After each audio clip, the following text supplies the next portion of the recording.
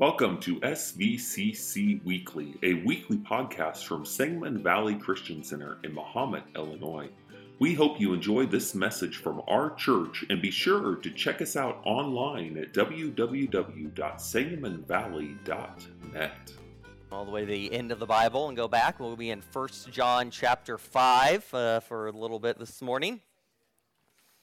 Last week we had our missionaries with us from Jamaica, and so we took a little break from the series we're in, but now we'll be continuing on our series looking at what does it mean to put the kingdom of God first. Matthew tells us, seek first the kingdom of God and his righteousness, and then all these things will be added unto you. And so we're looking at what does it mean to put the kingdom of God first. We looked at Scripture and how Scripture should be authoritative for our life today. We need to be memorizing really and meditating Scripture, getting it down inside of us. And many of you I know do that. You read Scripture regularly. You try to memorize it and keep trying. As Dustin said, you need sometimes those disciplines, that time management to help make it a little more productive maybe in your life and memorizing it, but it will make a difference. Today we're going to look at prayer.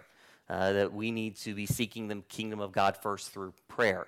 Really, we're going through four things, and we're on the second of four that are really unchanging values for the church. Really unchanging values for the church, unchanging values for the kingdom of God. That Scripture being one of those, that every church out there that really believes Jesus is Lord should have a high view of Scripture. And so no matter what we do here as a church, we have a high view of Scripture. Also, we will put prayer first. And so today we're going to go through looking at prayer. We've studied prayer many different times through the years, and so we won't go into great detail today, but if you remember, one of the definitions, probably most basic definitions for prayer that we can think of is that prayer is just communication with God. There's different types of prayer, thanksgiving, requests, making requests, asking God. We're going to look more at that one specifically today. But in general, it is just communication with God, talking with God. Pretty simple definition. But here in 1 John chapter 5, verse 14, here in the sense of asking prayer, request petitions, John gives us some instruction. 1 John 5:14 says this, and this is the confidence that we have towards him, him being Jesus, God, if we ask anything according to his will, he hears us. And if we know that he hears us in whatever we ask, we know that we have the requests that have asked of him. You'll see it up on the screen, and I don't always throw the verses up because I want you to bring your Bibles with you or at minimum your phone and be familiar with the Bible app on your phone. But once in a while, kind of helps us point out some words as we're studying a certain passage. And so I've done that for you this morning, a few different phrases I want us to focus in on in regards to what is Paul saying here. If you ask, God hears us, and if he hears us and whatever we ask, we know that we have the request. Now, some people, and you've heard me probably refer to this before, they think this means, well, I can ask anything and I'm going to get it. There are some groups that teach that, but let's focus a little bit more in on what this passage is saying. It says, and this is the confidence that we have. This is the confidence that we have towards him, the confidence. In other words, I believe this is really best in saying this is the boldness that we can have, the boldness to approach God through Jesus, the Son of God, what he's done for us. We have boldness that we can come and ask. We can bring our requests to God because we have both access to him through what Jesus has done. We also have that fellowship with him through what Jesus has done. Fellowship is different than just access to somebody. Fellowship implies that there's this ongoing relationship, this maybe intimacy that you have. We have confidence, we have boldness that we can go to God, that we have access to him, that we can have fellowship with him. That's why prayer, the definition of communication, is so appropriate, because you're communicating with him, just as you would anyone else that you are close with. And you can have confidence in that you can approach him and that you can have that fellowship through Jesus and what Jesus has done for us. The next line there. If we ask anything according to his will, he hears us. That's an important line to remember, that it's according to his will. Not come and ask just whatever you want. Now, I think it's okay in general when you're praying to come and there's prayers of lament before God. That pouring out your heart, those times where we ask, God, why? You read through the Psalms, and David does that. The psalmists do that. I think that's okay. But here, when we're coming with those petitioning, those asking for God to move on our behalf, to move on our friends' behalf, the important thing, I think, for us to remember is that it's to be according to his will. According to his will. Doesn't say if we ask anything, he hears, but it does say God hears if we ask according to his will. So it's not just asking anything, it's asking according to his will. And he says yes to that. He says yes if we ask according to his will. It's kind of like this. Jesus taught his disciples how to pray. Do you know the Lord's Prayer? Most of you probably do, at least in part. Our Father who art in heaven, hallowed be your name. Your kingdom come, your will be done. When Jesus' disciples came and asked how to pray, that's how we taught them. Pray for the will of God to come and be done. Now, this is also a little different. Sometimes people, you've heard it, we've all probably prayed it. I know I have. Lord, if it is your will, come and let it be done. We don't necessarily see that as the model of how to pray. Jesus' model is you pray for the will of God to come and be done. Not this, if it is your will. It tells me that we also should be getting to know God well enough, studying his word, that we do know what his will is, so that we can pray it. What is your will? Sometimes we do try to explain the verses away by our experiences. We look at Scripture and we say, well, this doesn't always align. It says God will heal people, and we don't see it the way we think we should, and so we're going to just try to come up with a way around that. But no, if Scripture tells us that God heals people, then we truly need to stand on that, believe that. Is it okay that we have questions? Yes. Is it okay we have prayers of lament when we don't see it? Yes. But if Scripture tells us that, then we need to stand upon that. I think clearly the principle here in 1 John, and John really writes on this in several different sections of Scripture, the clear principle is that is our prayer is going to be accomplished when we pray God's will. He says it a few other times throughout Scripture in 1 John 3:22. If you just go back a little bit, it says it like this, and whatever we ask, we receive from him. Now here it says it's because we keep his commandment and do what pleases him. John 14:13 says, whatever you ask in my name, and this is Jesus speaking, this I will do, that the Father may be glorified in the Son. John 15:7, if you abide in me and my words abide in you, ask whatever you wish, and it will be done for you. John's not the only one who mentions that. Mark 11:24, he also uses the same language. It says, therefore I tell you, whatever you ask in prayer, believe that you have received it, and it will be yours. I think 1 John here makes it clear, though, how we're to pray. Pray according to God's will. I think that's probably the easiest way for us to remember it. Pray according to God's will. We could also say it like this. Don't pray according to your will. Maybe that's part of what John here is teaching, what this letter is teaching us, is don't pray according to your will. Pray according to God's will. You do know those sometimes are different. Sometimes they're different. We want to go one way and we shouldn't. Sometimes our will is formed based on the world we're in. The family structure even we're part of, the neighbors we have, the friends we have. And yet, when we come to God with requests, we're not to pray according to our will or the will that we see from others. We're to pray according to God's will. Pray according to God's will. Sometimes we don't do that. An example, maybe this is a little far out there, but as kids, and I know I do it often, I've seen my sisters do it often, and now with my sister's kids, I see them do it. mom and dad sometimes have different wills, and kids are really good at figuring that out. Right? Me growing up, I want to go hang out with a friend after church. Mom, can I go do that? No, you need to clean your room. You need to do this. You need to do that. Well, Dad said I could. Oh, well, if Dad said you could, then you go to Dad, right? And you say, hey, Dad, can I go hang out with a friend? Mom said I could. If you said I could, you don't fill in all the rest of the information. Hopefully, the older kids are downstairs and I'm not giving them hints. Right? Sometimes there are different wills. Children often have a different will than what the child or than the parent does. As a parent, your job is to teach them to go the right way, teach them to be obedient. When we pray, it's part of God also trying to form us that we become more and more like Him. That when we pray, we say, what's the will of God here? Let's pray it. And there are some things as we study Scriptures, you read through Scripture, that become clear what the will of God is. I'll mention a few of those in more detail as we conclude this morning, but we're not there yet. So one question we often have: why do we not always see the results of our prayers?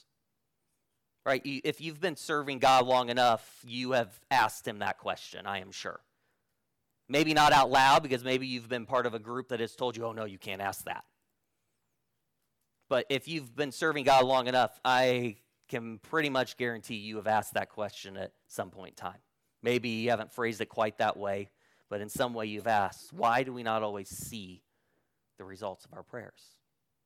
I think one example comes from Scripture, and that is in the book of Daniel. If you want to go there, I'm going to read a few passages. Daniel, towards the end of his life, was receiving many different visions, different things that came to pass decades long after he had gone. But here in Daniel 10, we have an example. We have an example of what's happening.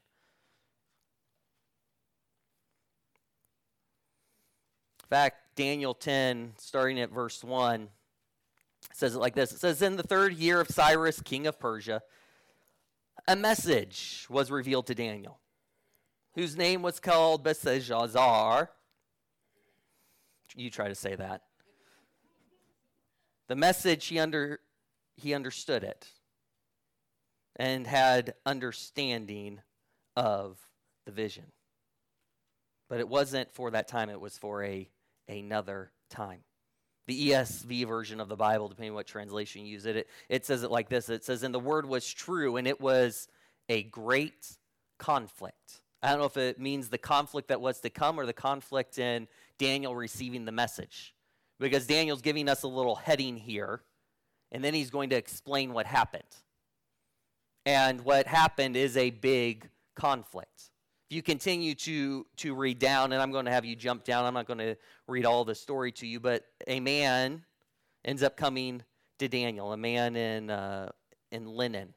A man in linen that is kind of that picture of an angelic being, a supernatural being, an angel probably, that comes to Daniel.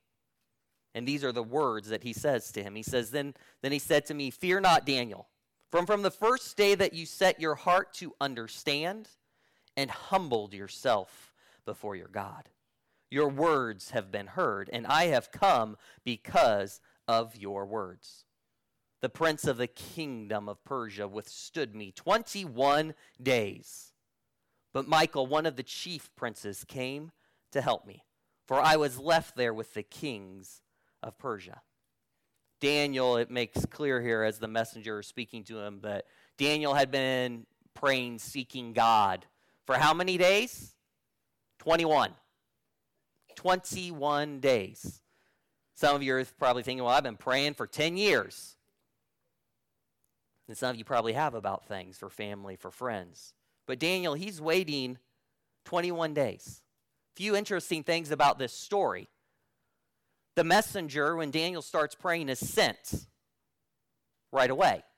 There's not a delay. The messenger is sent right away, and yet there is something that happens. Daniel's positioned himself correctly. He's seeking God. He's humbled himself. His heart's in the right place before God. His words are heard by God. And the messenger has come because of that heart, because of those words. And yet, it was delayed. Why was it delayed? Well, I believe it's because of this spiritual battle that was happening, this unseen battle. In fact, when it refers to the prince of the kingdom of Persia withstood me 21 days. Daniel was waiting 21 days because of this battle that happened. I think these battles God has allowed to happen for a time. There's a day coming where that's not going to happen anymore.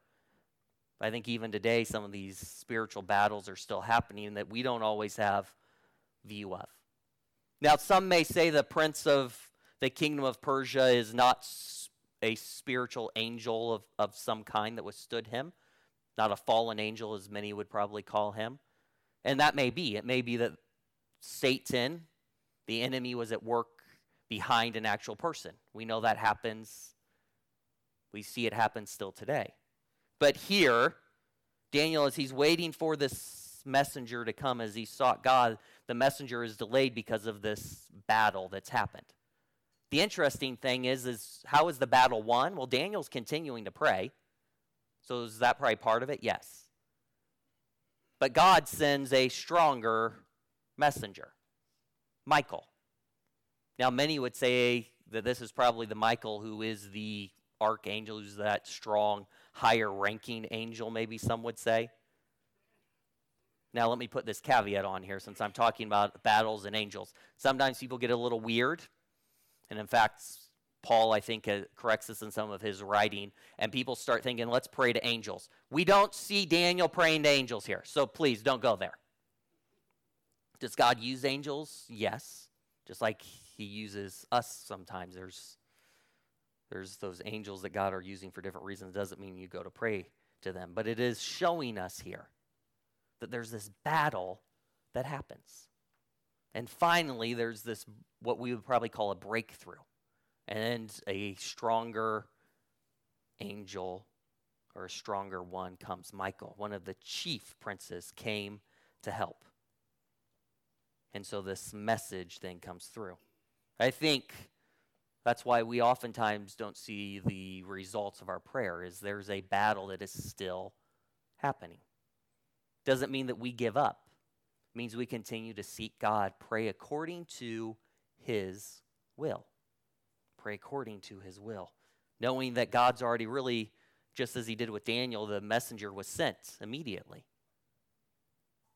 The request has been granted, although the request hasn't always been received. I think sometimes when we pray, it's that way. The request is granted, it's just not always yet, the result isn't yet received on our end. Daniel's prayer and the answer which came with the man in linen were for a period long after Daniel's life. Long after Daniel's life.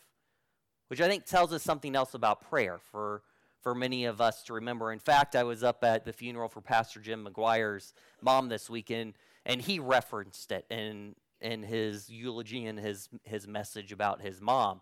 He said his mother was a prayer warrior. We know many of you are that way. Many of you have grandparents, parents that were that way. And one thing that he referenced, and I think is true, I think Daniel illustrates this as well as elsewhere in Scripture, is that those prayers can continue long after someone has gone to be with the Lord. That those prayers go on into future generations from time to time. In fact, really, the early days of the people of Israel, Abraham, Isaac, and Jacob, kind of model that. The promise to Abraham models that. A promise that wasn't received for many generations. And yet, even that blessing in the sense of, I believe, a prayer, prophetic, even declaration over Jacob's children in particular in Genesis 27, was not received for years later. And yet, the prayer on his deathbed eventually came to pass. I think the same thing happens today. When parents, grandparents pray, I don't think it's like someone dies and it's like, their prayers are null and void. I think it's true that there is a continuation of what they have asked God when they pray according to his will. That's why the book of Hebrews can talk about the promises that were not quite yet received and were received in many generations later. God allows things to be set in place that we don't always fully receive until years later. That tells me keep praying. Keep praying. It also, as Pastor Jim was talking about, really is comforting knowing for those of you that have lost a parent, lost a loved one, that the prayers they prayed for you, it's not like, again, they're null and void. There's still a working out of them that may be happening in your life. As we come to a conclusion today, I just want to point out a few things that I would say as we pray are the will of God. If you go to James chapter 5 and down to verse 13, we're to pray according to his will, knowing he hears us and we will receive it. James 5:13, I think, gives us a clue of what is some of the will of God. It says, is anyone among you suffering? Let him deal with it. Oh, wait, no, that's not what it says. If any among you is suffering, too bad.